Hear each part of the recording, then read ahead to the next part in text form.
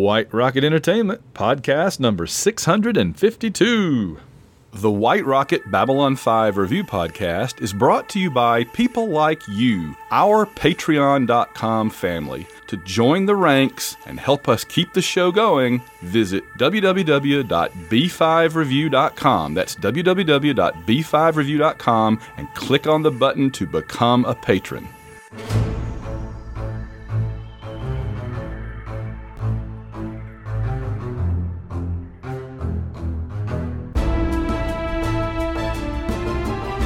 It's the White Rocket Babylon 5 Review Podcast. Reviewing the entire Babylon 5 series, plus Crusade and everything else. Now here are your hosts, Van Allen Plexico and Andy Fix. We're back! Andy Fix, are you out there? We're back! I am back and I'm excited to be here, Van. You're back! You're back! I am. You were back gone. For my what was it I was on? I was on an assignment. You were on assignment, yes. But you're back from on location at Zahudum. I told you, Andy, if you go to Zahudum, you will die. And clearly you didn't listen, but you didn't die, so that's good. We're 1 for 2 there. That's good, the good one. So you're back, and we're ready to talk about 2 new episodes. I am very ready. All right. Well, we've got Before we get started on that, I should point out that the new Discovery Warner Brothers CEO, the new Discovery Warner Brothers CEO announced the head of the CW network, and it is the same that was in contact with JMS about holding off on the pilot until the next season. He is that executive. He is now in charge of the new CW, so that bodes very well for the new pilot coming along. Yes, that's good news, because that's a guy that likes Babylon 5 and wants it back on TV. Yep. and is very supportive. And saw the pilot script that JMS turned in and thought it was great. Yeah. I'm like 30% just anxious to have new Babylon 5 in any form, and I'm like, at this point, it'll change later, but at this point I'm like 70% just wanting to see how different he makes it and how maybe more sophisticated it is compared to 1994, 93, 94, and we talked about this last time that some of the Babylon 5 shows were actually at least plotted out back in the early mid 80s before he even started trying to sell the show.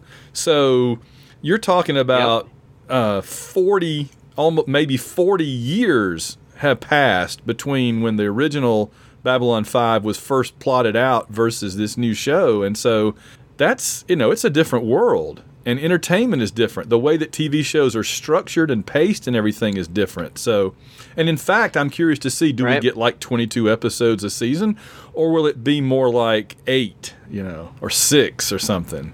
Imagine trying to do the whole Babylon 5 season in 6 or 8 episodes. Right. No, the CW is traditional TV network, so they do the traditional. They do the 20 to 22 season or 20 to 22 episode seasons, and sometimes they do the half season, like they call it the summer replacement series, which gets 13 episodes. So minimum it will get 13.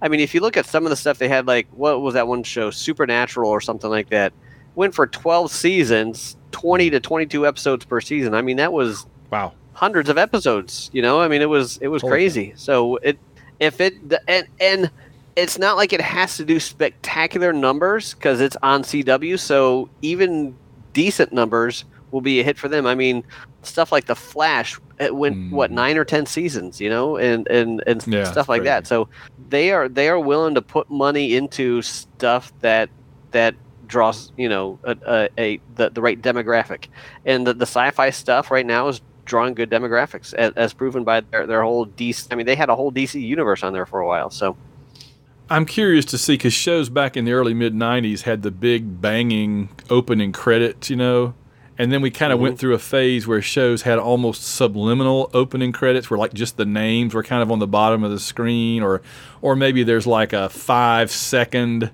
like The Expanse, or something. So I'm curious to see what angle they would go with the opening credits. Will he go completely against type from the previous series and just have you could have Sheridan and Jakar on screen talking, and yes, Sheridan, because Sheridan's going to be there from the beginning. You could have them on screen talking, and just at the bottom in gold letters, like Babylon 5, right. just a word on the screen for a second and go away, and as they're having the scene, as opposed to dum dun dun dun dun dun, all that. So there's a lot of ways they could go, and I'm really really curious how they would do it. And it should be pointed out. It should be pointed out that JMS absolutely broke new ground with Babylon 5 back in the 90s. I mean, you mentioned that the TV landscape is so different today. Well, a big reason why it is so different today is because of what JMS did with Babylon 5. That's it would be interesting to see what ground he breaks with this new series, if any. I mean, he could turn the TV world on its ear again. So that's true. We'll see. That's a good point. We think, well, coming from the 90s to now, will they make it more like shows now? But yeah, he's an innovator. He could make it like shows are going to be rather than how. That's wow. A lot to think about there. It's interesting. A TV historian was saying that we are in the golden age of TV has been around for at least about 20 to 25 years now, and I calculated backwards 20 to 25 years. Yep, that was Babylon 5. That's it. Yeah, they tend to connect it to things like The Sopranos, but I think you have to go back to Babylon 5 for sure. Well, yeah, I mean, Babylon 5 showed that shows like The Sopranos could work. Yeah, no, absolutely. A couple of things. One, we sure did miss you last episode, but if you were going to be off on assignment for a week, you couldn't have really picked a better time because I had so much material that you and I didn't get to because we didn't want to do a 3-hour, 4-hour show. And there were a lot of comments from the patrons, and there was a lot of notes that I never even used. And so we basically, I don't know if you've gotten to hear that episode or not, but we basically went through and just kind of emptied the mailbag and emptied the notes and just talked about it. And so I wouldn't have had that for any other week. So it was actually a pretty darn good timing on your part. So you know what? I did listen to that episode. Luckily, EarthCom carries our podcast, so I was able to listen to that episode, and it was a very good episode. I could tell that you were getting tired of talking by yourself. I was and I apologize for that. But you did a bang up job. You covered a lot of stuff, and it was great to hear a lot of the comments from our Patreons and stuff like that. I thought that was really cool. That was the best part by far, was them getting to have a lot, because they had a lot to say about those 2 episodes, and that was good. The other thing is, we were talking about just now, just a show note for the future before we get on into Walkabout, is that Andy and I were just discussing before the show that I've watched For All Mankind all the way to the present. And John Ringer, who's been on here, I think we reviewed Foundation together. He's seen it. He's in the he's through season 1. So Andy's thinking about watching it, and if so, we're going to review it and we'll put it on here as well as on the White Rocket show. So it'll be kind of a bonus content when that comes along for you guys. And again, if you're not interested, just skip it. It's fine. It doesn't cost you anything extra. But if you're into that show, or you want to kind of get a sense of if you should like it or not, or watch it or not, we'll be talking about it maybe. So. All right. Let's see. Do we have any other announcements or anything before we get into Walkabout? I do not. Okay. I think that's it. I think so. Just remember, if you want to be part of the show, be a patron, leave us comments and questions, and be part of a really nice and growing little online community of Babylon 5 fans, just go to www.b5review.com, www.b5review.com, and click on the Become a Patron box. I got to update that page, but the thing that matters on it is you can access the episodes there, and you can click to become a patron. So, and by the way, one of the features that you get is that the episodes go up early. And so, as I always say, usually Andy and I record Wednesday night. We're doing it Thursday night this week for various reasons, but that's fine. We'll get it up for the patrons, and then it goes up for everybody else the following Monday. So you even get early access if you want it. All right. So, and then one last note is that we do talk about spoilers at the end. We save until the end. You will hear the signal. Jump gate activated. And that means we have jumped to spoiler space. So that's when you'd want to tune out if you haven't seen beyond this episode. All right, so first up, this episode is 318. Man, we're getting close to the end of season 3. I can't believe it. Getting close to the end of the. It's all about to hit the fire. Yes, it is. It is. Yes, it is. I'm so excited for season 4. Oh gosh, it's gonna be a lot of singles, I think, instead of doubles coming up. 318 Walkabout, and I'm totally cool with that. Yeah. Oh yeah. Good. We're still talking about where it aired earlier in Britain than it did in the United States, and that kind of irked me at the time. But it aired. I remember the British folks online would know what happened and were just killing us, man. They were killing us with like their spoilers and their hints and stuff, and we're just like, shut up, But August 18th, 1996 in the UK, and it was all the way to September 30th. That it aired in 96 in the U.S., written by J. Michael Straczynski, perhaps you've heard of him, and directed by Kevin Cremin, who is kind of, I would say, a third-level B5 director. Not bad. So, as always, I ask, do you want to kick off or defer to the second half? I will kick off. I can handle this one. Yep.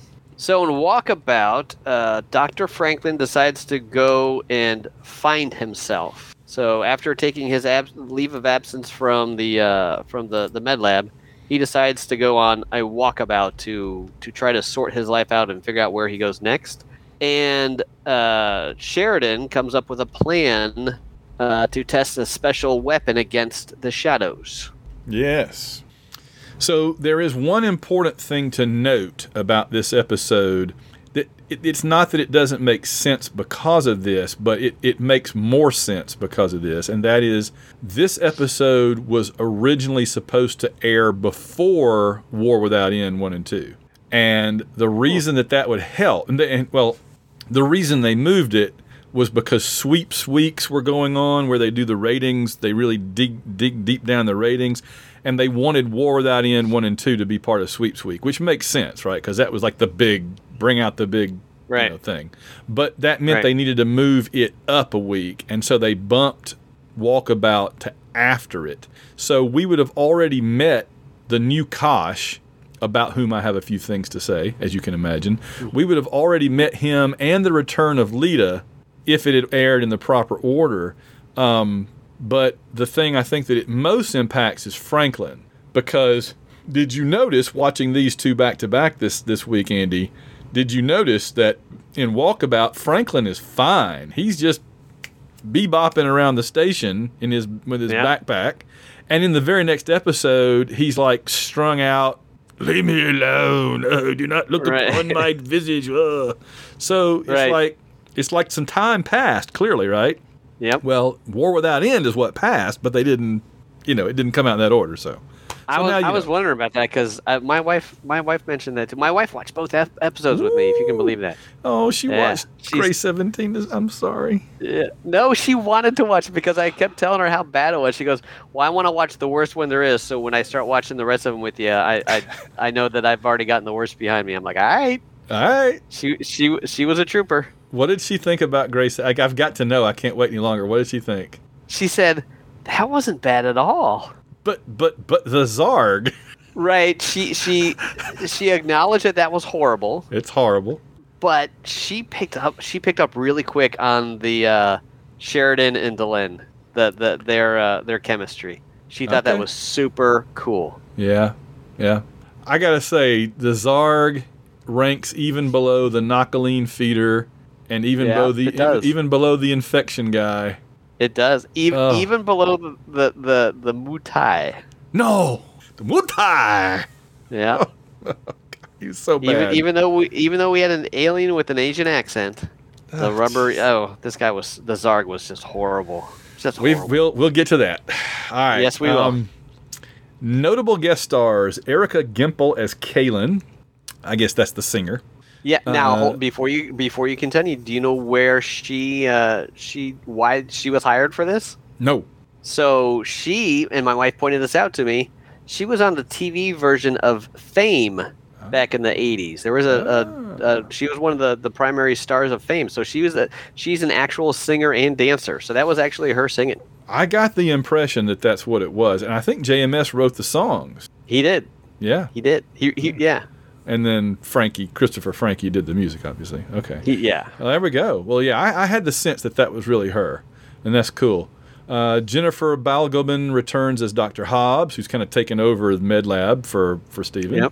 Yep. Patricia Tallman, of course, is Lita Alexander, who is still not a regular, but I think that may obviously be changing soon since she's obviously getting incorporated back into the storylines. And then good old Robin Sachs as Nakal. Robin Sachs, who played all kinds of characters on Babylon 5, and yet on his resume refuses to even mention any association with the show.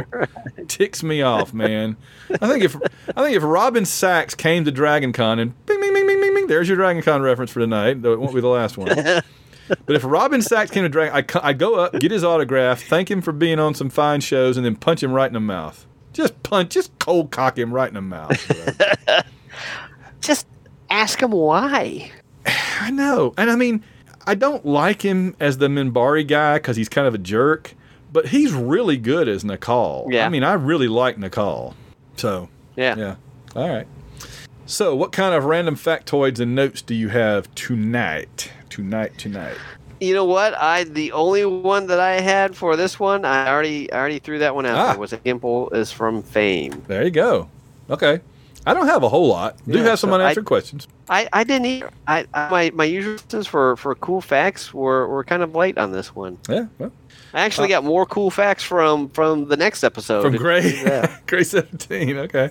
I have a few things. Let me back up. All right. This new Kosh is also called. Ooh. Oh, go ahead. Yeah, I'm sorry. I got one about New Kosh, but go ahead and say what you're going to say. No. You take it because you're light on the on the factoids, so you go ahead and have it. The only thing that I dug up on this was JMS mentioned that because people were questioning why New Kosh is so meaner and his encounter suit looks much more sinister. And he said that's because Kosh is this Darth Kosh is military, and original Kosh was from the diplomatic side. And that makes me wonder if the Vorlons also have 3 branches like the Minbari. Because remember, the Minbari did not have the 3 castes until after they met the Vorlons in Valen. Mm-hmm. I mean, the Vorlons were right there next to Valen. So I'm wondering if the Vorlons are also, because he made a point to say, no, this new Kosh is military and old Kosh was diplomatic. Yeah. So it makes me wonder if the Vorlons are also have a sort of, not necessarily a caste system, but something similar to that. Or have originally had it and figure it's good for the younger races to emulate what they used to have. Could be. What do you think, Kosh? Maybe. Okay. Well, that's all I had. I got a couple of things about him because he's a very important character for me. All right. He is called Kosh because, hold on. Because we are all Kosh. Okay. Ooh, now that was a good one. Oh, that sounded just like him. Thank you. Good. All right. And I'm losing my voice, too. He's also known as Ulkesh Kosh, whereas the other one was Kosh Naranek or something, right? Mm-hmm. This is Ulkesh Kosh. And we used to call him, back in the day, we called him Darth Kashi. And that comes from Babylon Park. Have you ever seen, or are you familiar with Babylon Park, Andy? I don't think we've ever mentioned it on here before. I am not. Okay. There used to be this video series, and they would show pieces of it at DragonCon, and it was they took South Park style animation and character bodies and everything, and did the Babylon 5 cast that way, and changed their names a little bit. And I had a T-shirt that said Babylon Park, and like Chef was JMS, kind of in the background, and then like Cartman was Londo, and and then like Kenny was Kosh, and so Darth Kashi was the evil Kosh that came out and like killed people and stuff. And so I was a big fan of Darth Kashi, and that's even my name on eBay from way back in the 90s. So there. Oh, really? Yeah. There you go. Two things now that you mentioned that. Uh-huh. The interview that I was reading about JMS where he said what I just revealed, he called him Darth Kosh. I thought that was not Darth Kashi, but he called him Darth Kosh. Maybe that's where they got it Secondly, from, then. that could be. How funny is it that South Park has been around so freaking long that they did a parody of the original Babylon 5, and they might be able to do a parody of the new Babylon 5. Wow. That's nuts. Wow. Yeah, I think instead of Kenny, he was Kashi, so he was Darth Kashi. Right. That would kind of make sense. That Gotcha. tracks, yeah. Okay. Somewhere back here, I have somebody, when I was dressed in my Sheridan costume back in 98 or 99, or whenever it was, somebody gave me a Sheridan Babylon Park pin that I had on the uniform. It had him as like Very cool. The little South Park Sheridan. Yeah, it was cool. Yeah. I wanted to make a note here that this is where Lita first gets kind of drafted into the Shadow War. And I won't say anything beyond this. I'll save it for the spoiler section. But it just struck me really hard this time because in the past, I thought, oh, there's Lita. She's back. Of course, she's going to help out. La, la, la. But there are consequences. And again, no spoilers, but we'll talk about it in the spoiler space. But there are consequences for her just saying, sure, I'll help you out. What the heck? You know, it's like when Sheridan asked her, could you do me a favor? And she's kind of like, I guess so, you know, maybe. And I'm just thinking, man, you have taken a step down a slippery slope here. Yeah. And there's more we can say in a bit. All right, unanswered questions. Here we go. You ready? I am. I love these. What was the message the Vorlon ship showed to Sheridan at the beginning? I can answer that. Oh, all right. Well, it was the name of the again, same as last time. It was the name of the special effects director. Oh, yes. I don't Okay. know what it was supposed to be in canon, but that's what it actually was. I made a note somewhere.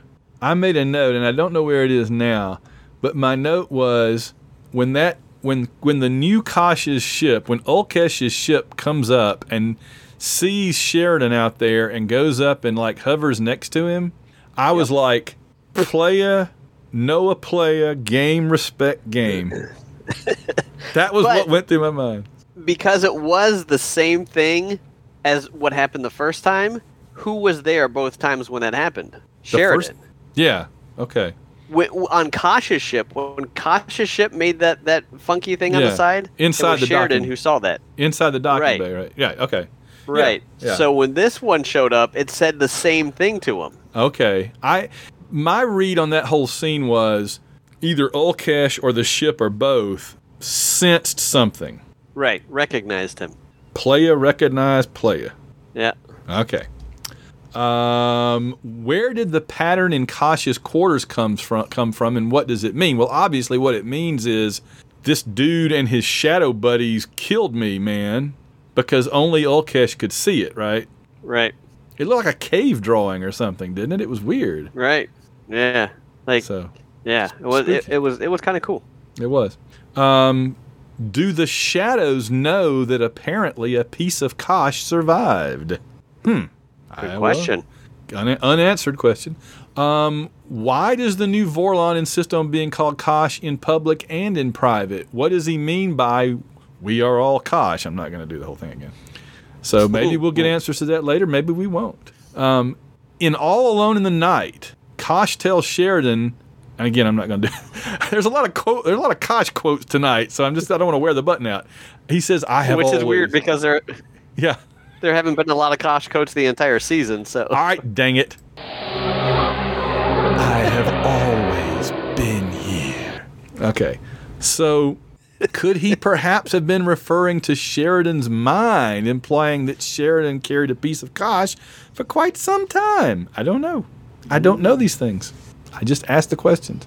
Has Sheridan decided to reveal that the White Stars can generate their own jump points? Because they were kind of keeping that secret. If Franklin is a foundationist, does he also believe in psychohistory? Ooh. We reviewed Foundation back about 6 months ago. If you want to scroll back, if you're a new listener, I mentioned this earlier. If you're a new listener, Andy and I, or John and I, or Andy and John and I, or whoever, we do occasional special episodes where we review something that we think Babylon 5 fans would like, and we did review Foundation. All right. Why don't the Minbari telepaths need line of sight on the enemy like Lita does? Ooh. Because they have those cool beds. That's got to be it. Little triangular pillows.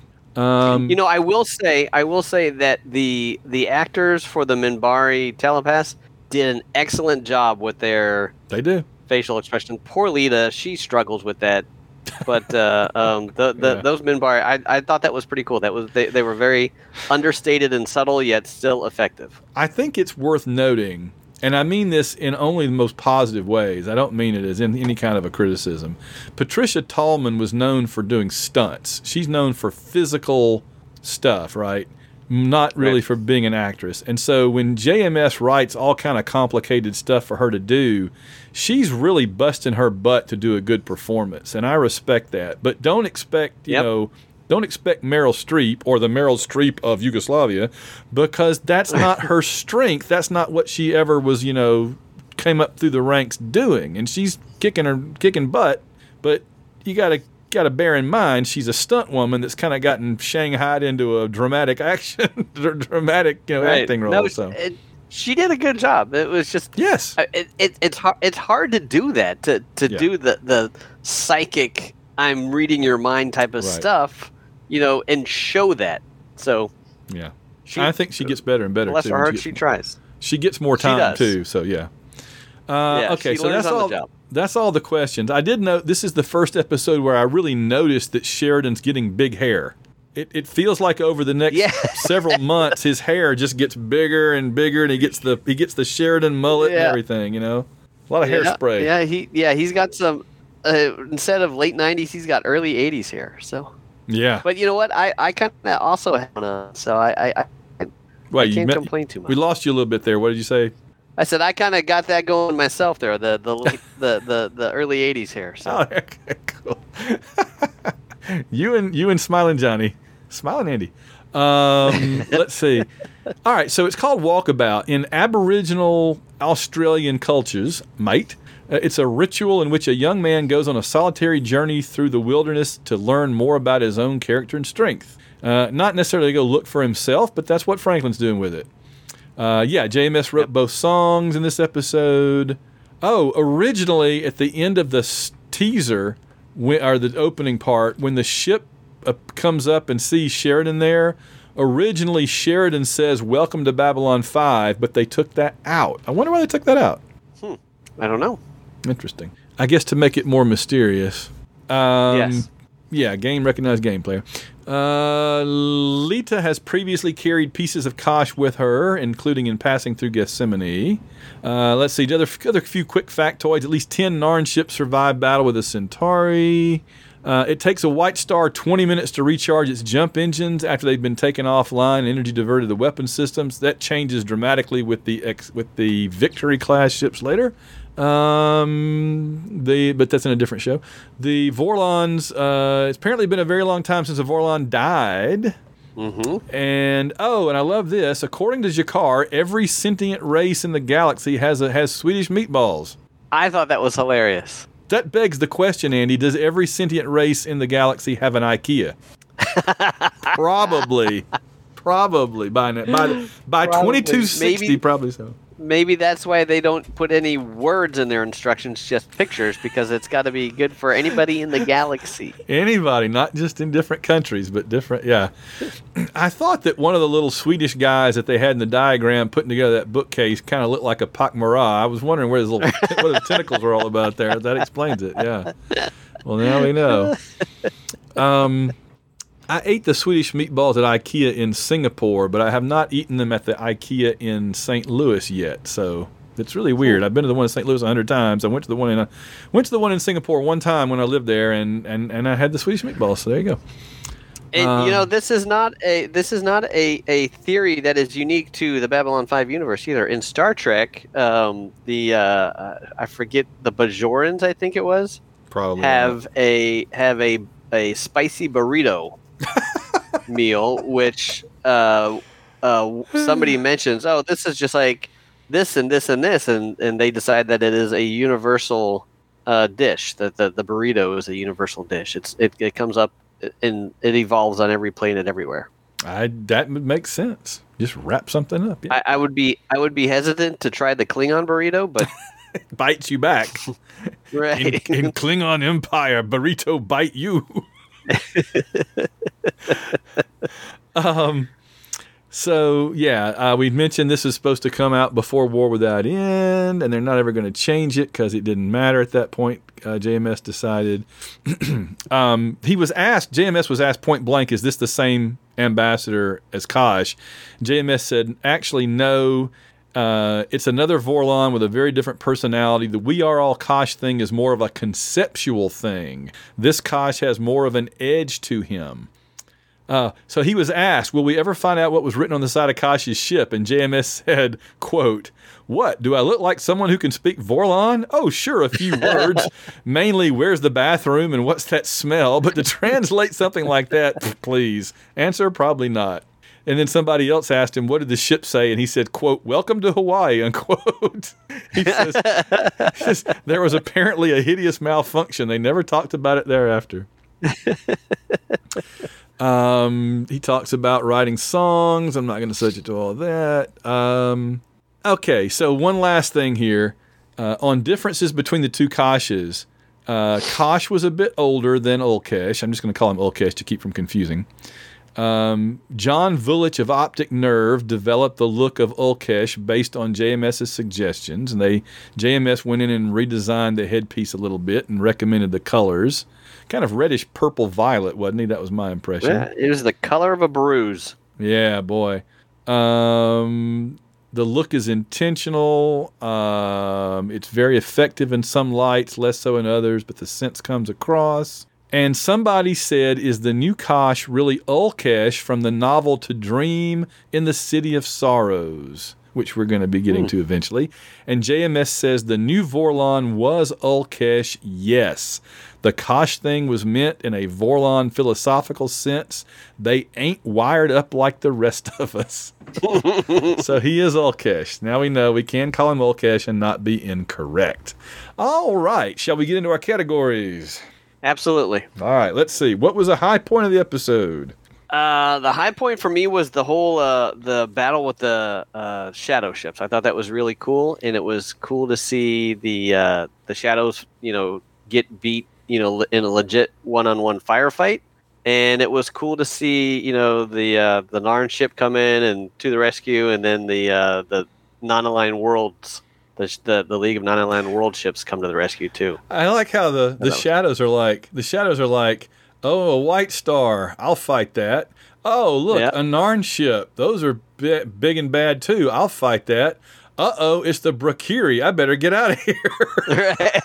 Come on, man.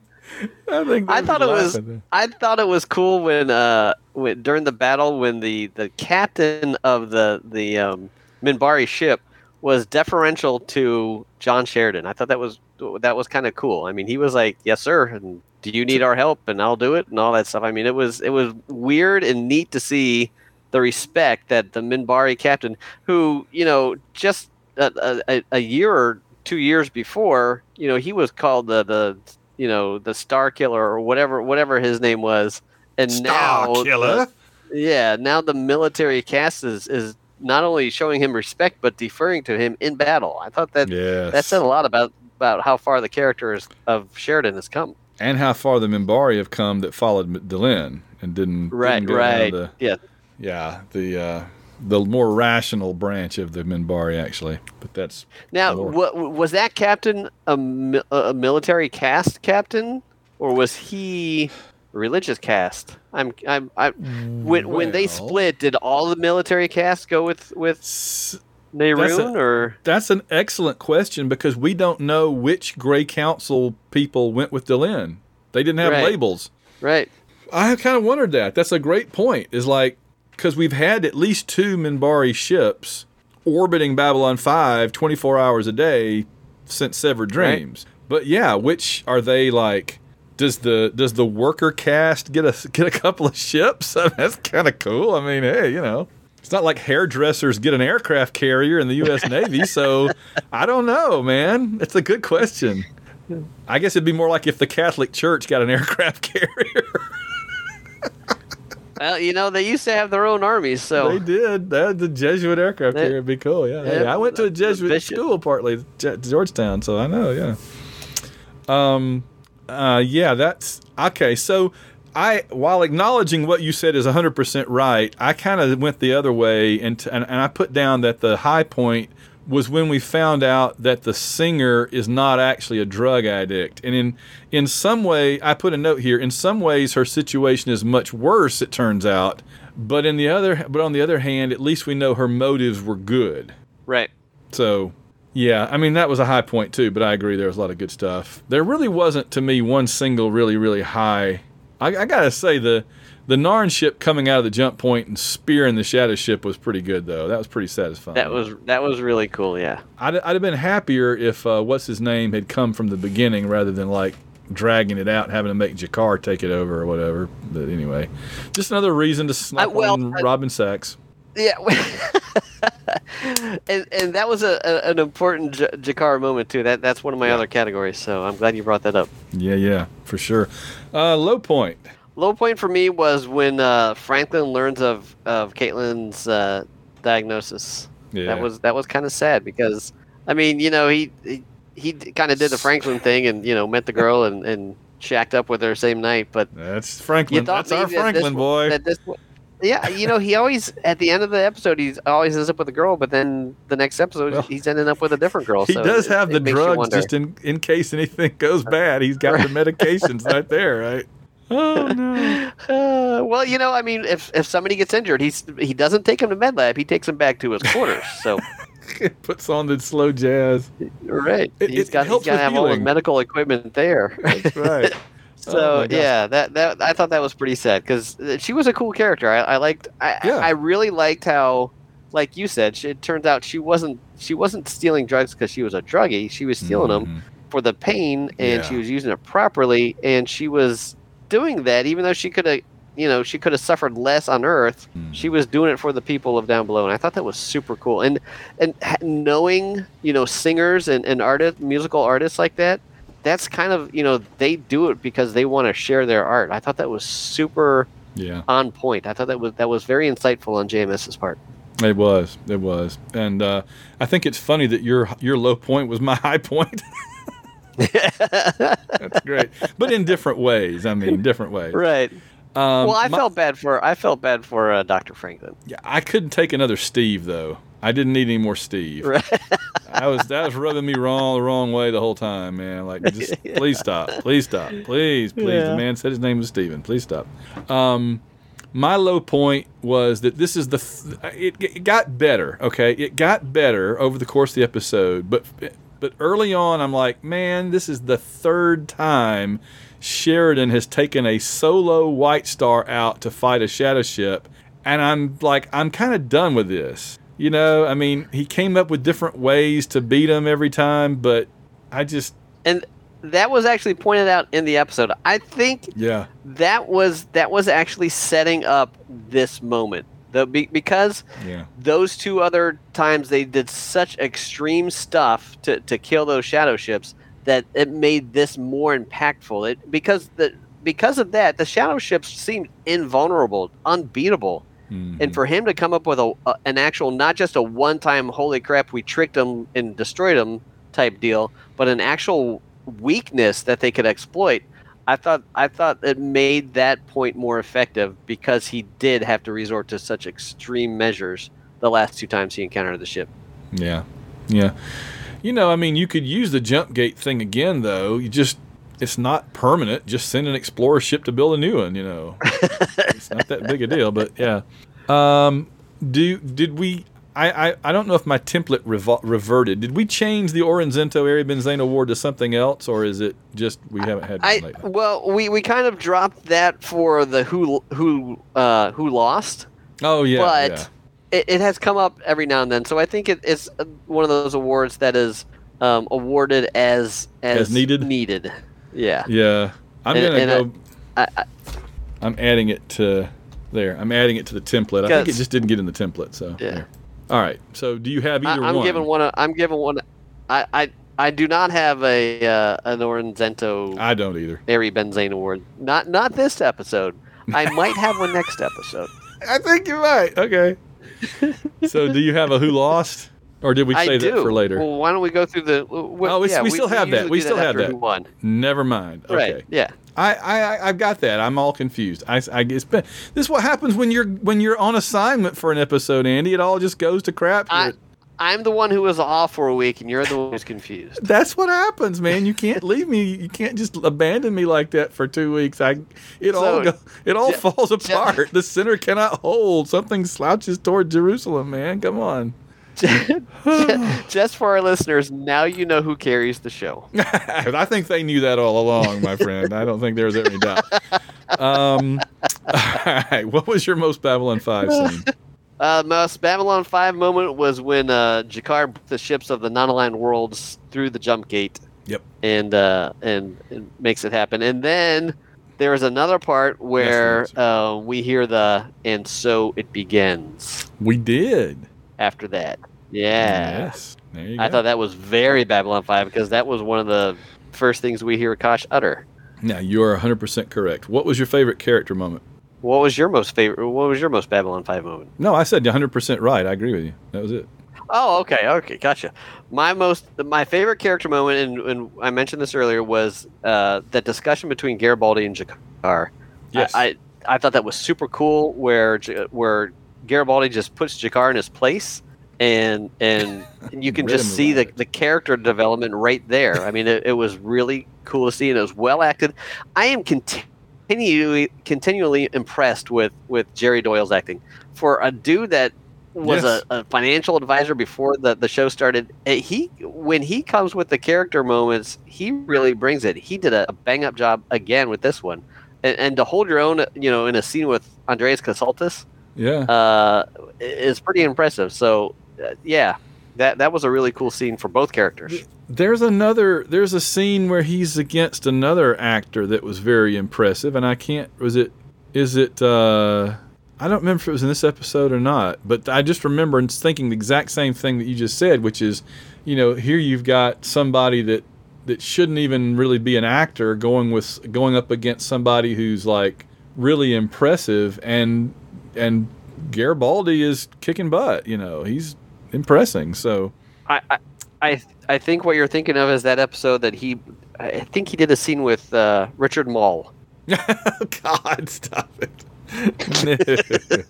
No, that was not it.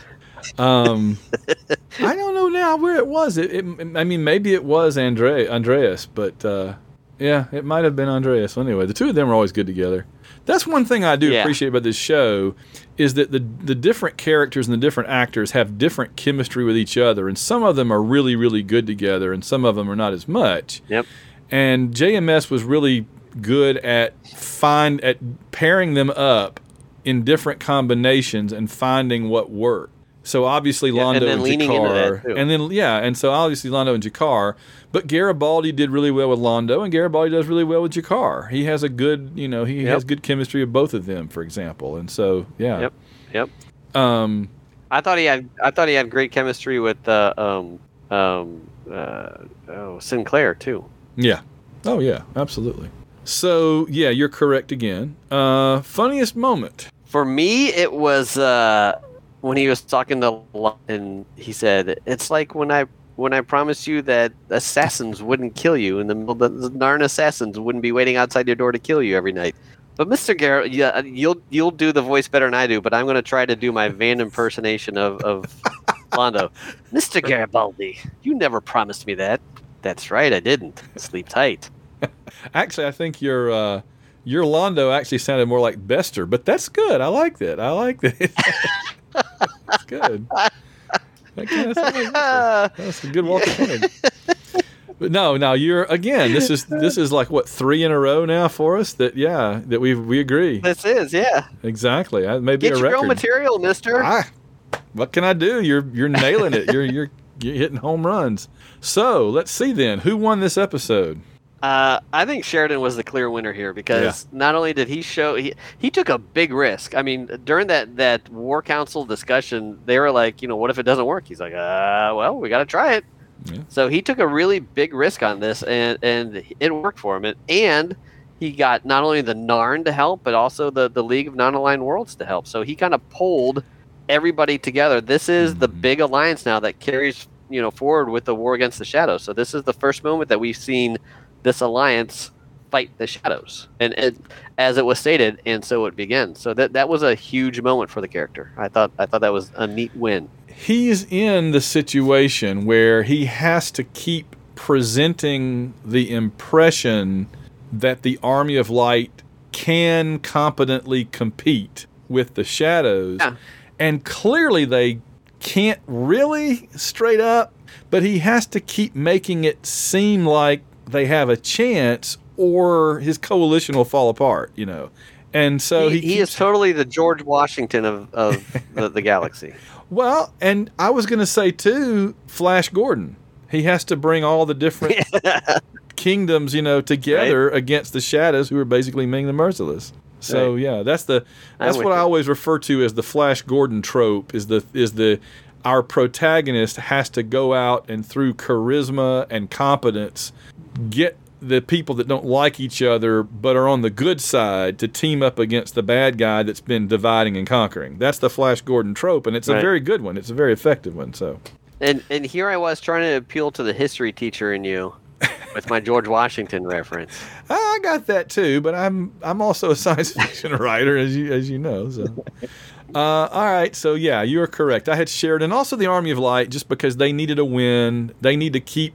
They don't so much need to win the war as just not look like they're losing it, and to sort of hemorrhage support. So I got the Army of Light too. So who lost then? I before we go on to the next category, since you brought it up, you are a science fiction writer. I am loving Valadius V. You kind of had a little glitch there. You said you're loving what? Valadius V. Validus V. Your new Validus V. Validus V. That's it. Validus V. Your new what book. Is Validus V, Andy?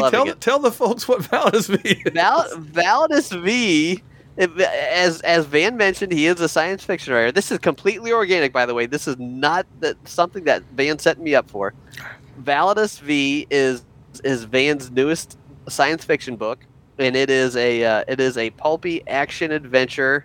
Giant robots smashing giant monsters, smashing giant robots, and it's so much fun. I'm thoroughly enjoying it. It's like a love letter to the Shogun Warriors of the late 70s. It's fantastic. That I can't tell you how happy it makes me to hear that, because you put something together that you feel like is good and you feel like is fun, and you kind of let it loose on the world, and you just hope that people feel about it the way that you do. And I was very happy with that book. Yeah. So very happy with it. So I'm glad to hear that. How far along? I am like 67% according to my Kindle last time I looked. So right. It's getting pretty groovy, and I'm hoping that you revisit this universe, or possibly even open it up to other writers. Ooh, I had not considered that. I have an idea for a sequel of sorts. I just want to finish the big military science fiction rewrite that I'm doing now, and then I'll work on that maybe around Christmas probably, because in the beginning of 2023 I'm scheduled to work with Alan J. Porter on the third heist novel, the Harper and Salsa. But I do have an idea. Where if this one is kind of like Shogun Warriors, my idea is a little more Godzilla comic, like Marvel's Godzilla. So we'll see. But I'm glad to hear you say that. If folks, by the way, if you're interested, just go to www.whiterocketbooks.com, or just go to Amazon and look under me, Plexico, Van Plexico, and you'll see it. It's in paperback. It's on Kindle, and there is even a hardcover edition on Lulu. The link is at www.whiterocketbooks.com. Okay. What did you rate on a scale of 0 to 5 with half ratings? What did you rate this episode? Let's go through who lost real quick, because I interrupted you before we finished that. We did. I'm sorry. I said that Franklin lost, because it looked like he was on the right track of finding some sort of resolution to his personal issues, and then she goes and turns out she's going to die. So it kind of a little bit of a setback. So I thought that he lost this one. Yeah, she didn't do great either, but no, she didn't. Yeah, but she knew. I mean, if you're going to go out, that's kind of a cool way to go out. I guess I had a couple of shadow ships lost, but also Yes, they did. Yeah, they did big time. But also, I feel like Lita in a way because she's being used, and I really don't like the direction that they're going to go with. That they're going with Lita, where they just kind of take her for granted. Here, come help us. You have now been drafted into the Army of Light as a weapon. Right. That's basically it. Right. They are using her. I agree. Yep. All right. So, what did you give this one?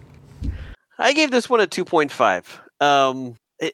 It wasn't spectacular. Had some cool moments in it, and it was a Franklin episode, but the Franklin story, the Franklin plot, wasn't really even a Franklin plot. It was more of a Kalen plot. So, it was a decent episode. 2.5 is right in the middle. I think if I would have given it a 3, a bunch of people would have jumped on me and beaten me up for giving it the same rating as The War Without End. Oh my gosh! Oh no! So a 2.5 is what it got for me. I enjoyed it. It was nice. It was pleasant. I will just remind folks that 2 episodes ago, Andy shared with us all that he gave War Without End a 3 out of 5, to which I replied, "You can't be serious, man. You cannot be serious." And then, it all went from there. In my defense, I almost gave it a 3.5. Is that worth anything? No. Okay. The show went like this when you said that.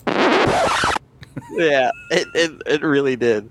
So I gave it a 2.5 as well. We really saw eye to eye on this episode for sure. We did, yeah. We were in lockstep for almost everything. All right, so that was Walkabout. If you've made it this far, bless you, because we're going to get through Gray 17 is missing. But let me just very quickly thank our patrons. I'll just remind you very quickly, www.b5review.com. Here are the patrons that we have to thank, and we would not be on the air without them. They include Allison Rich, Colonel Dad, EJ Alexander, Leah G, Lisa Alexander, Psy rating P30, yikes, Dragon Con Delin, Emmanuel Seaman, Mond06, Michael O'Connor, Stu Parker, Comrade Sheridan, a.k.a. Blabalong Guy, Heather and Yancey Steingraber, I Scream Clone with a Boba Fett head, and Michael Halbrook. And did you notice, Andy, that list is getting a little longer? It is. That's awesome. It's awesome. It is so great. So www.b5review.com. Click on the button, become a patron. We'll call out your name there every episode, and we will thank you. And you get special bonuses like the video of Andy playing me at Babylon 5 cards, and early releases a few days of every episode and bonuses. Okay. I also did, by the way, post on the Patreon page a couple of weeks ago. I posted a link that patrons could, or noticed that patrons could, they could order at a drastic discount the hardcover copy of Validus V, and I did have one to do that, so that's cool. All right, we had a few comments from our patrons. Colonel Dad says, "Thanks, Van. This was a fun hour to rehash the 2 really great episodes, talking about my solo episode. Just out of curiosity, where did your theme music come from? It reminds me of the theme music from the show, but it's still different. Looking forward to next time." And I replied on the website, but I'll tell you guys too. There's a website. I don't think it's there anymore. I think it went out of business, but they would actually offer like as a clearinghouse for independent musicians, and you could kind of go through and listen to clips from like thousands of songs, and you could either like pay a little bit and get a temporary license, or you could just outright buy the song. And I kept listening, and when I heard the song that's the theme music of our show, I said, "This is perfect," and so I bought it. So we own that music because it just sounds like Babylon 5, doesn't it? It does, absolutely. Yeah, I thought I visited that same site a few years ago when a buddy of mine and I were doing a pulp podcast. We found the perfect pulp music for it. Oh yeah, I also got the music from it that I use on our football show. That's really good. So, and it matches it really good. So, let's see. But I don't know what it's called. If somebody out there really wants to know, contact me and I'll see if I can find out the answer. I'm not going to go searching if nobody cares. Colonel Dad said the great machine is there for every time JMS needed a Deus Ex Machina. I can't argue with that.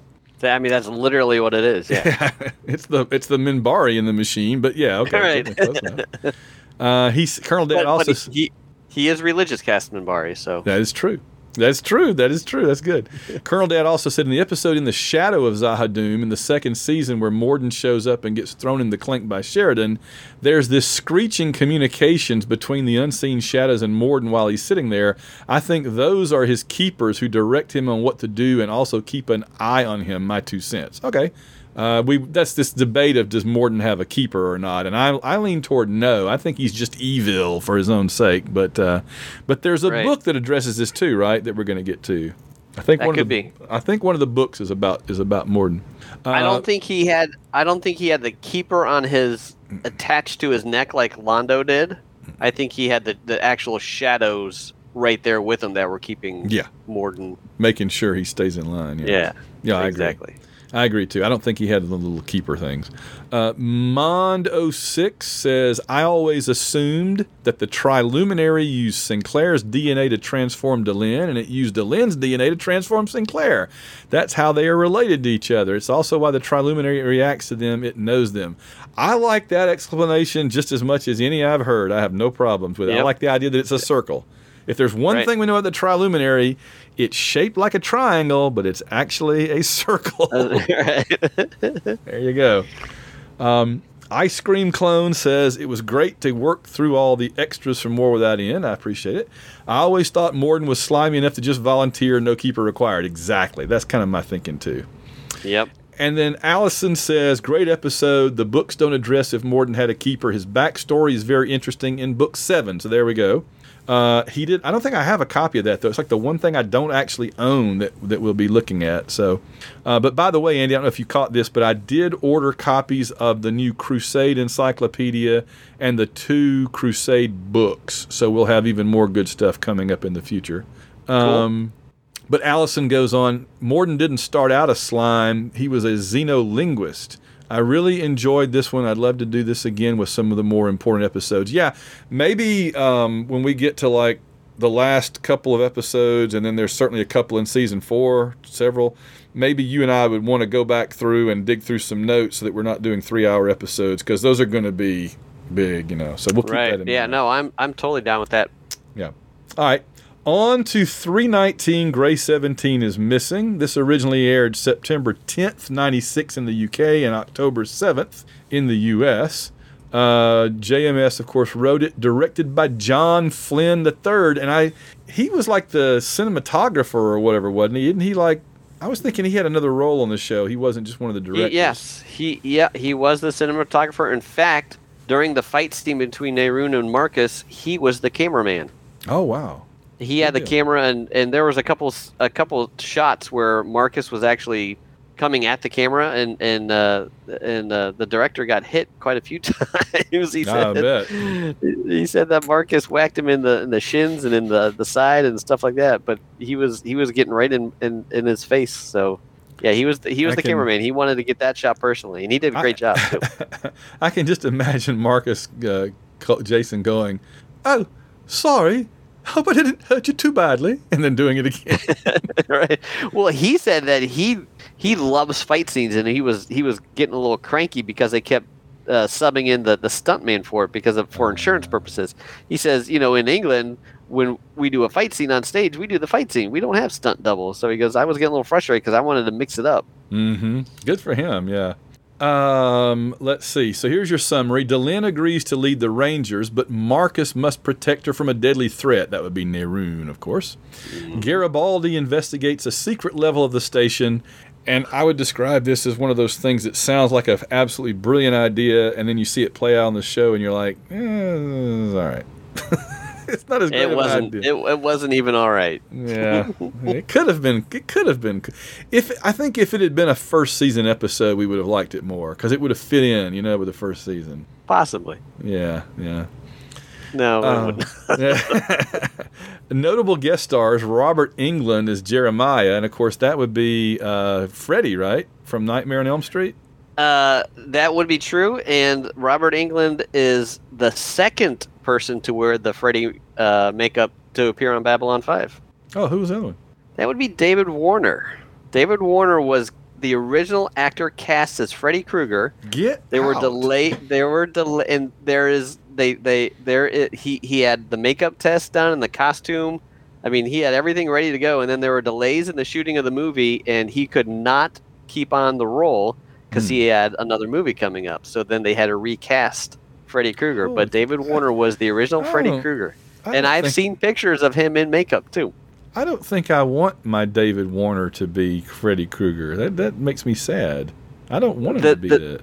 The director said that he was so upset that David Warner had to leave because he was perfect for the role. How about that? Have we done a show since David Warner passed away?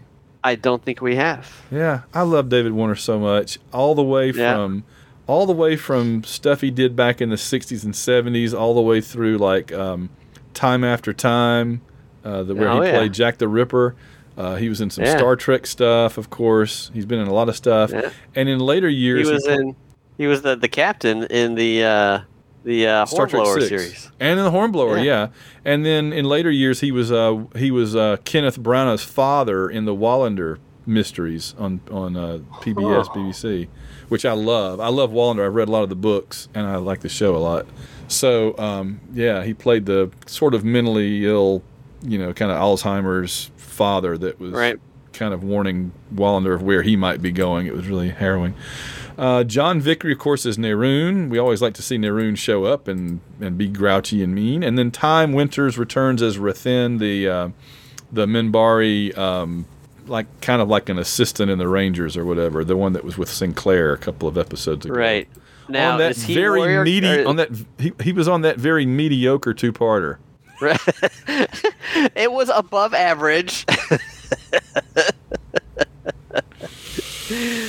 Is he worker cast because he's like an administrator, or is he religious cast because he's more of a... He's bureaucrat class. So that would make him a worker. I guess. Interesting. The mediocre, please. You know what, Andy? Your love of the halfling's leaf has clearly slowed your... It cut off. I don't know what I will never, ever live... This is going to be on my tombstone. He rated War Without End just 3 stars. This is true. All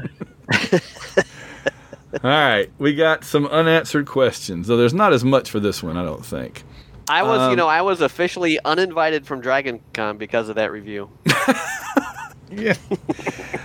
Yeah, we're not. That isn't a breaking news thing we need to break. Is that we were not able to do the Babylon 5 panel that I really wanted us to do this time. But I'm gonna push again for next year, and we're gonna get you down there before it's over with. I guarantee it. I'm gonna find a way. I'll be down there next year, one way or the other, even if we don't do the panel, because that Dragon Con is on my bucket list, and I should have at least one book to sell there. So yeah, that'd be awesome. All right. Yeah. All right, unanswered questions. Is Neroon right in suggesting Delenn is taking over control of Minbar? Tune in and find out, I guess. Who or what was responsible for an entire level of gray sector being lost from the view of the residents? I'm going to answer this one and say it was JMS's cold medicine. The infamous NyQuil that makes him write weird stuff. Yeah. Huh? Oh, I did like the idea, though, in concept of having a section that they skip. In concept, it was interesting. In execution, they just didn't. Yeah. We'll get into it. What will happen to Gray 17 and the people there? Let's see. Delenn's mother. All 4 of them? Yeah, really. Delenn's mother joined the Sisters of Valyria. Valyria is also the being that the Minbari who were present at Kosh's appearance in the garden in the fall of night claimed to have seen. Is this just a coincidence, or is there a deeper relationship? I just remember Droshala, who lights the world. That was the Drazi version. So Delenn's father died 10 years ago because he was heartbroken about the Earth-Minbari War. Franklin's backup file on the Underground Railroad is codenamed Harriet, probably after Harriet Tubman. Yep. Okay, JMS says, the Jeremiah thread was one of those things that looks great on paper, but when you get it into a camera, I don't know. It's one of those weirdnesses that happens in television. Sometimes you've got what you think is an average script that it just roars to life on camera, and something that looks great on paper, but in real life, I'm happy with all the other stuff in the episode, but the Jeremiah thread didn't come off as it should have. I think I think in part it's also my fault in that my brain was gearing up for the stuff that begins ramping up next episode, and Gray 17 was something I'd wanted to do for a long time, and there wasn't going to be a chance to do it down the road, if at all, after this season, so I went for it. Now, I would just insert here, you probably could have done it in season 5. Yeah. Well, he didn't know what was going to happen. Right, he didn't know exactly at that point. As for the Zarg, JMS says, that's also one of those things that didn't come off visually as I'd wanted. I hope not. I'd hate to think that's what he wanted it to be. So overall, I'd agree. Of all the season 3 episodes, this one is probably the least effective of them all. But one in a season, that ain't too bad. And he says, where it falls down for me is the Zarg. I just have this constant desire to go to everyone's house and personally apologize. I think that's a good start. Yeah. Okay. How long has Zarg been laying down there? Since the construction of the station? I mean, what have they been feeding this Zarg? Or do they just feed him people from down below? Or Smelly Zarg, what have they been feeding you? Smelly Zarg. It's not. And how did he get there? How do you accidentally import a Zarg? Was he hanging out with Jinxo all this time? You know what? Maybe Zathras brought him. I could see that. Or maybe Nagrath had him as like a enforcer, and he got loose when Nagrath was booted off the station. There's all kind of possibilities here. Yeah. Andy, I can't tell you how much I want Nagrath to be in the new Babylon 5. Dude, I am totally down with that. I loved him when he was on originally, and I think he's a fun character, and I was so sad that he got kind of written off. We've discussed the gang war concept, didn't we, here on the show? Yeah, more or less, I think so. Yeah. All right. So, did you have any notes or comments before we get into the high point? I did not. I can't blame except to mention that my wife chose this very episode to sit down and watch the entire episode with me, and she actually didn't hate it. She hated the Zarg plotline, but the other stuff she thought was really cool. Yeah. And I agree with her. The other stuff was really cool. I don't disagree. So, all right, what was your high point? High point for me was Neroon. It's always cool to see him on there, and I thought he had a cool little arc in this particular episode. He was still Neroon. He was still a jerk, but he'd show that he was at least. It's hard to put my finger on Neroon, whether he's just a rotten Minbari, or if he's just a very loyal Minbari to the system and does what he does because he thinks every good villain thinks he's the hero. So right. He's a very interesting character. He's the type of character that you want to dislike because he's a jerk and he does some really nasty stuff. But also you kind of have to wonder, maybe he's not 100% wrong. Yeah. I was just thinking I have a corollary on that. The old saying is every good villain is the hero of his own story, and Van's corollary on that is, but not every story is a good story. Right. Not every villain is a good villain, right? Right. So, yeah, I had it particularly that when Neroon laughs after Marcus says, the next time you need a revelation, could we make it less uncomfortable or whatever, and Neroon laughs about that. And I think it's that he's honorable and he respects Marcus. And I'll say again, with no spoilers, we learn more about Neroon later that kind of explains some of his behavior. This is true. And a funny little tidbit is that laugh was a genuine laugh from the actor because Marcus was telling him a joke while they were filming the scene with Delenn and Sheridan, or was it Delenn and Lanier? I forget who overheard the laugh. While they were filming that scene, Marcus and Neroon were off to the side, and Marcus was telling him a joke, and he actually busted out laughing, and JMS thought it worked so well he wanted to keep it in. Well, it did work. So that was that was an outtake that they actually kept in the scene. That was the actor's actual laughter. No, I bought it. All right. So, what was your low point? I think we all know. The B plot? No, I think that I take notes while I'm watching this, and as something comes up, I'll write it down, and then if something else comes up for that category, I'll scratch it out and go with the second one. I have 3 different things crossed out before I leave. But the Zarg was the ultimate worst part of this episode. I mean, he was. It was just ridiculous. It was so bad. In fact, let's go ahead, since we obviously agree on that, we can also go ahead and give him the Orinzento Ari Bensei Award for overacting. I gave that to Robert Englund. Oh, right. That's true. There was competition in the category this episode. There was, that's rare. Right. Very rarely do we have competition for this award, but rare Robert Englund, I mean, yeah. When we'll go ahead and cover this category right now. Robert Englund earned that award very well. Yeah, I mean, you're starting right. out with the whole Freddy Krueger hand flexing, and it might have worked. The lines that JMS wrote might have actually worked a little bit better with a different actor giving a less jokey and a less crazy delivery. Because Robert Englund made that guy come across as just a loon. And never really dangerous. Never really a threat. Right. And I don't think JMS necessarily wrote him the way that Englund portrayed the character. No, I think you're right. That's a good point.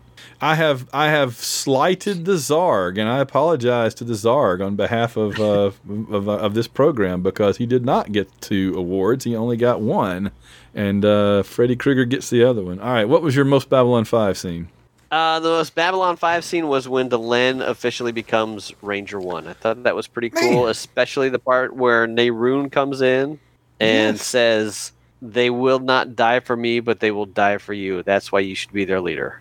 And they foreshadowed that by having Marcus use that we live for the one, we die for the one before that. Right. Yeah. Exactly. That's really true. We continue our streak, Andy. I agree with you again. We're just like we're simpatico this episode. Yeah. Which takes me to favorite character moment. I thought it was when Delenn was talking about her childhood and about her parents. I thought that was a really neat insight to the character of Delenn. Yeah. No, that's good. Yeah, I have when Marcus said, "We live for the one, we die for the one," because I actually used to have a parchment that had that printed on it in Japanese vertically. My girlfriend at the time, back in the 90s when we were watching this, went to a calligraphy class and learned how to write Japanese calligraphy, and so she wrote, we live for the one, we die for the one," and I had that on my wall for a while. It's pretty cool. I don't know whatever happened to it. I wish I still had it. Boy, I hope she doesn't listen to the show. Yeah, I doubt that. And I mentioned already why Franklin kind of is in a totally different condition in this episode. It's because really there should have been 2 episodes in between and some time would have passed. So it would have made more sense. Right. I mean, he says it came on suddenly. It's a delayed reaction, all that. But even so, it was kind of weird that he goes from, "Hey, baby," to "Leave me alone." So. All right, what was the funniest moment? I think I suspect what it might be. Really, the only funny moment was right there at the end when Marcus is talking to Nehruin after Nehruin beats the snot out of him. He says, the next time you want a revelation, could you possibly find a way that isn't quite so uncomfortable? He says this from his hospital bed. I quoted that at my high point of the episode, yes. But you've forgotten one. You have forgotten something. Hold on. You have forgotten something. And that is Zach and the fake telepath. Oh, yeah.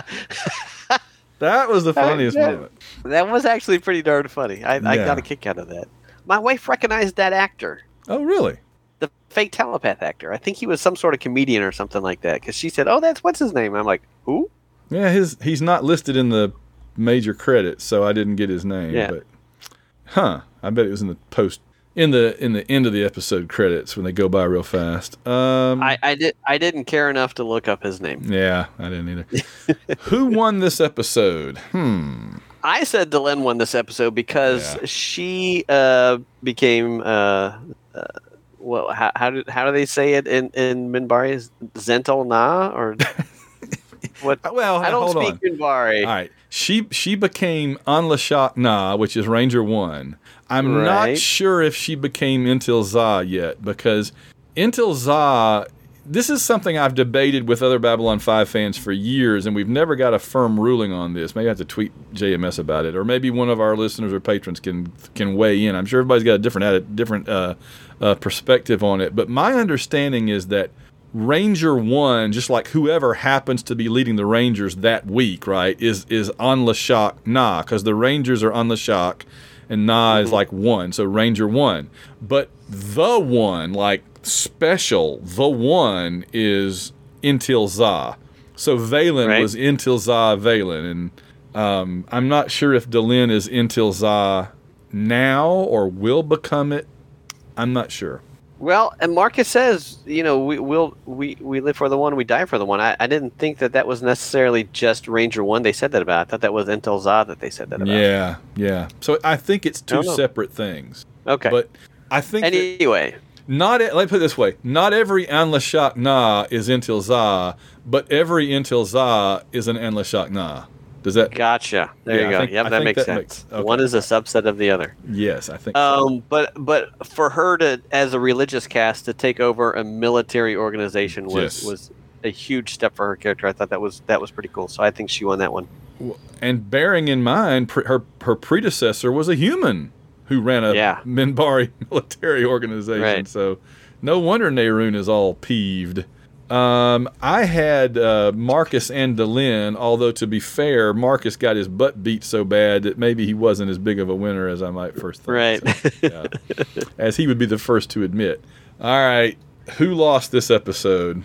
I put Minbar because the Warrior cast is now even more pissed off at the religious cast. So this is, I'm going to guess this is going to lead to some sort of a schism at some point, because it's not looking pretty now. Yeah, it could. I had who lost the episode, kind of Neroon in the short term, although obviously things are kind of up in the air there. Franklin's not looking too good. I don't know about him. Yeah. But I think that the real loser was all of us because of the Zarg. We all lost a little bit. That is not a bad choice. Yeah, there we go. All right, what's your rating? I actually get, you know what? This one wasn't as terrible as I remembered it to be. It gets a lot of hate, and rightfully so, for the B plot or the A plot. I mean, it's the title plot, so you would call that almost the A plot. Yeah. But for that plot, it was better than I thought, because the other plot, the Delenn's arc, was really cool this episode. Really good. And it had Neroon in it. Neroon is worth a 0.5 anytime he shows up. So I gave it a 2. It wasn't as bad as, like, say, some of the others that we have talked about. I won't bring up, like, Mutai. I worry about grade inflation. I worry that we're getting into such big ones now that my scale is getting skewed. But my gut reaction rating of this was 2.5. I don't know that the better parts of this episode were any worse than anything in Walkabout. No, the better parts of this episode were really good. The scene with Delenn and Sheridan was really powerful. My wife picked up on their chemistry real quick, and she thought that was cool. So right down the middle. Okay, fair enough. Yeah. All right. So let's see. And I said I give JMS. I did have a note here. I gave JMS credit for trying a story like this. I liked the idea in theory. It was neat seeing Garibaldi trying to figure it all out by counting the seconds between floors. I thought that was pretty cool. Yeah. It's just too bad it didn't come out any much better. Right. The whole Captain Kirk moment when he cobbled together a gun. It was so ham-fisted and just terrible. So our next installment, our next podcast, we will talk about 320, Andy, and The Rock cried out, "No hiding place." One of the stranger titles in the entire series. That is an absolute. See, I forgot his name. Who's the author who is a consultant for this? The old cranky Harlan old Ellison? man. Harlan That's Ellison? a Harlan Ellison. That's a Harlan Ellison title. I mean, it has to be. All of his short stories have crazy. Yeah. Just I have no crazy, mouth and I crazy must stuff like that. scream. Yeah. Repent, Right. Harlequin, said the TikTok man. Yeah. It is. Yep. It's a Harlan type title. I'm curious to see if your wife's going to watch this one with you, because I think this one makes an impression one way or the other. She said she will. She is convalescing for the next 6 weeks, so Oh, wow. she's going to be watching a lot of TV. Trapped. Well, I tell you what, she could pick some worse shows to be trapped for than what we got coming up in 320, Right. And 321, 322. I have made that promise to her. She chose to watch Grey 17 because I kept telling her how bad it was and how much I didn't want her to watch it. Yeah. So having watched that, she is now excited to see the better episodes. All right. Well, she's going to see some better ones because, boom, it all starts next episode when The Rock cries out. You know, I went to The Rock to hide my face, but The Rock cried out, "No hiding place. There's no hiding place down here." I thought The Rock cried out, "Do you smell what The Rock's got cooking?" Oh, no. Sorry. No, that's a different podcast, I'm afraid. All right. Well, I do promise that the title will make more sense if you haven't seen the episode before after you've seen the episode. And there's more JMS writing songs, by the way. You're not done with JMS's songwriting. It is a very cool title. I mean, it's odd, but it fits. Yeah, it does. All right. Well, before we go, we got to hit the warning. Jump gate activated. Because we are entering spoiler space. All right. So just a few things. Do you have any spoiler space notes you want to air out? If Nehruun had taken control of the Rangers, how would that have affected things? Would the Rangers have still been the force that they were?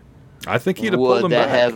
You think so? Yeah, I think he would have reeled them in, and they wouldn't have been nearly as involved. And who knows what would have happened with the Shadow War?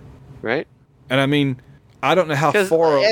As we mentioned, Nehruun's not necessarily evil, and if they had brought him into the War Council, I mean, maybe they could have prevented some other things that went south on Minbar. That would have been interesting. It would have been interesting to see Nehruun brought into the War Council and Sheridan and Ivanova and everybody trying to and Delenn showing him, you need to understand this is going on, and how he would have reacted to it. And then could he have, if they had persuaded him, and we know that he was persuadable because at the end his heart is religious, would they have been able to get him would he have been able to persuade his brothers and sisters back on Minbar, back on the Grey Council ship or something? I mean, it's an interesting question. I don't know. It's a good thought. It is an interesting what if. That's all I had. Yeah, I just had a note that what happens to Lita starting this episode or the previous one is probably the single worst thing the Army of Light does, how they treat her. I still can't believe. Yep. Season 5 Lita, to me, is just astonishing what they do. They should give her her own everything, anything she wants, lifetime free meals in the cafeteria in the Dark Star or whatever it's called, and she should have had rank in the she should have, I mean, anything she wanted she should have had. She earned it. And it just is astonishing to me, and it showed. But I mean, I didn't object to it though when I watched it the first few times, because it's realistic of what could happen when somebody kind of falls through the cracks. You're being used, and then they don't need you anymore, and you kind of get forgotten, and you kind of have to fend for yourself. Right, and there's still that latent prejudice against telepaths. Even if they aren't overt about it, and maybe they don't even realize it themselves. I mean, your average human still has a bit of a distrust with the telepaths in general. So maybe that played into it. I'll go ahead and assert something else. Here's my hot take. If it had been Talia that had stayed on the show, and had been Talia that did everything she did in the Shadow War, they wouldn't have abandoned her. Either Ivanova or Garibaldi, somebody would have made sure that she was taken care of. But Lita, nobody cared. They used her and they didn't care. It just still makes me mad. Because I'm not even a big, you know me, I'm not even a big Lita fan. I like Talia. I'm like, Lita, yeah, she's okay. But she's just treated so badly. And then knowing what we know about where her story arc is going, it will be interesting to keep an eye on that and see if there is any hints dropped or anything that we can tie to that. That's something to look out for. Absolutely. My other one was, I had a note, the White Star has the same issue the Excalibur will have, just not as long. It takes 20 minutes for the White Star. It takes 30 seconds for the Excalibur to recharge its gun or its engines or whatever. And then we had 2 from the patrons. Ice Cream Clone says, as for the attack, we're still debating the Centauri Prime being on fire in like across 17 different years. And he said, I think Londo says the damage from the season 5 attack would take years to extinguish the fire, so it could still be the same bombardment damage. I call BS on that. I appreciate Ice Cream Clone. I appreciate the you're trying to make it make sense, and that's honorable and an admirable thing. But I don't because we see everything pretty much okay during the coronation episode, right? And then I just still don't think any of it makes sense. I think JMS was on some more of that NyQuil, got his timelines confused, and suddenly Centauri Prime just bursts into flame every couple of years with no actual reason. So, and that's the whole reason why I dropped the War Without End down to a 3. It would have been a 4 or 4.5, but that 1 point right there just ruined it for me.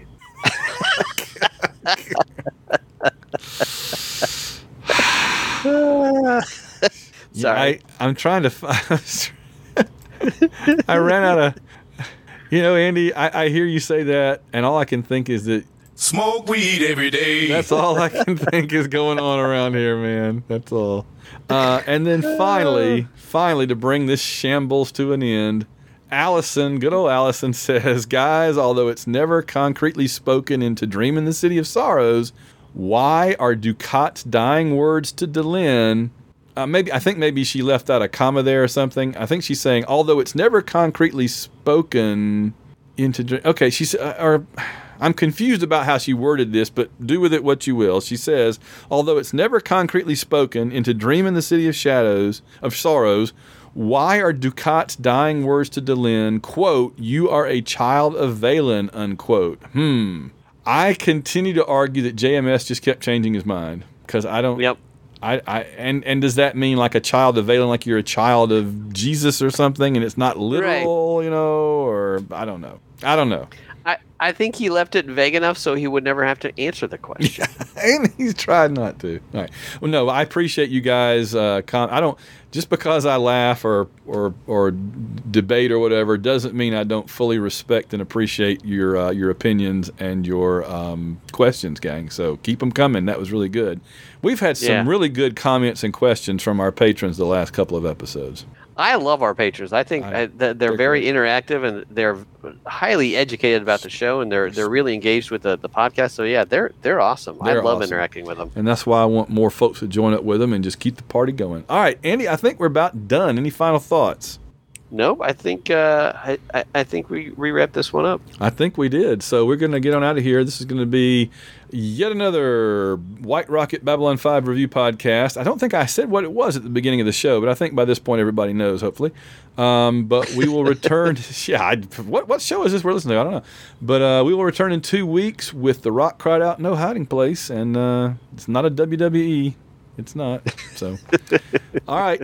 Thanks a bunch, Andy. We'll talk to you soon. All right, take care, buddy.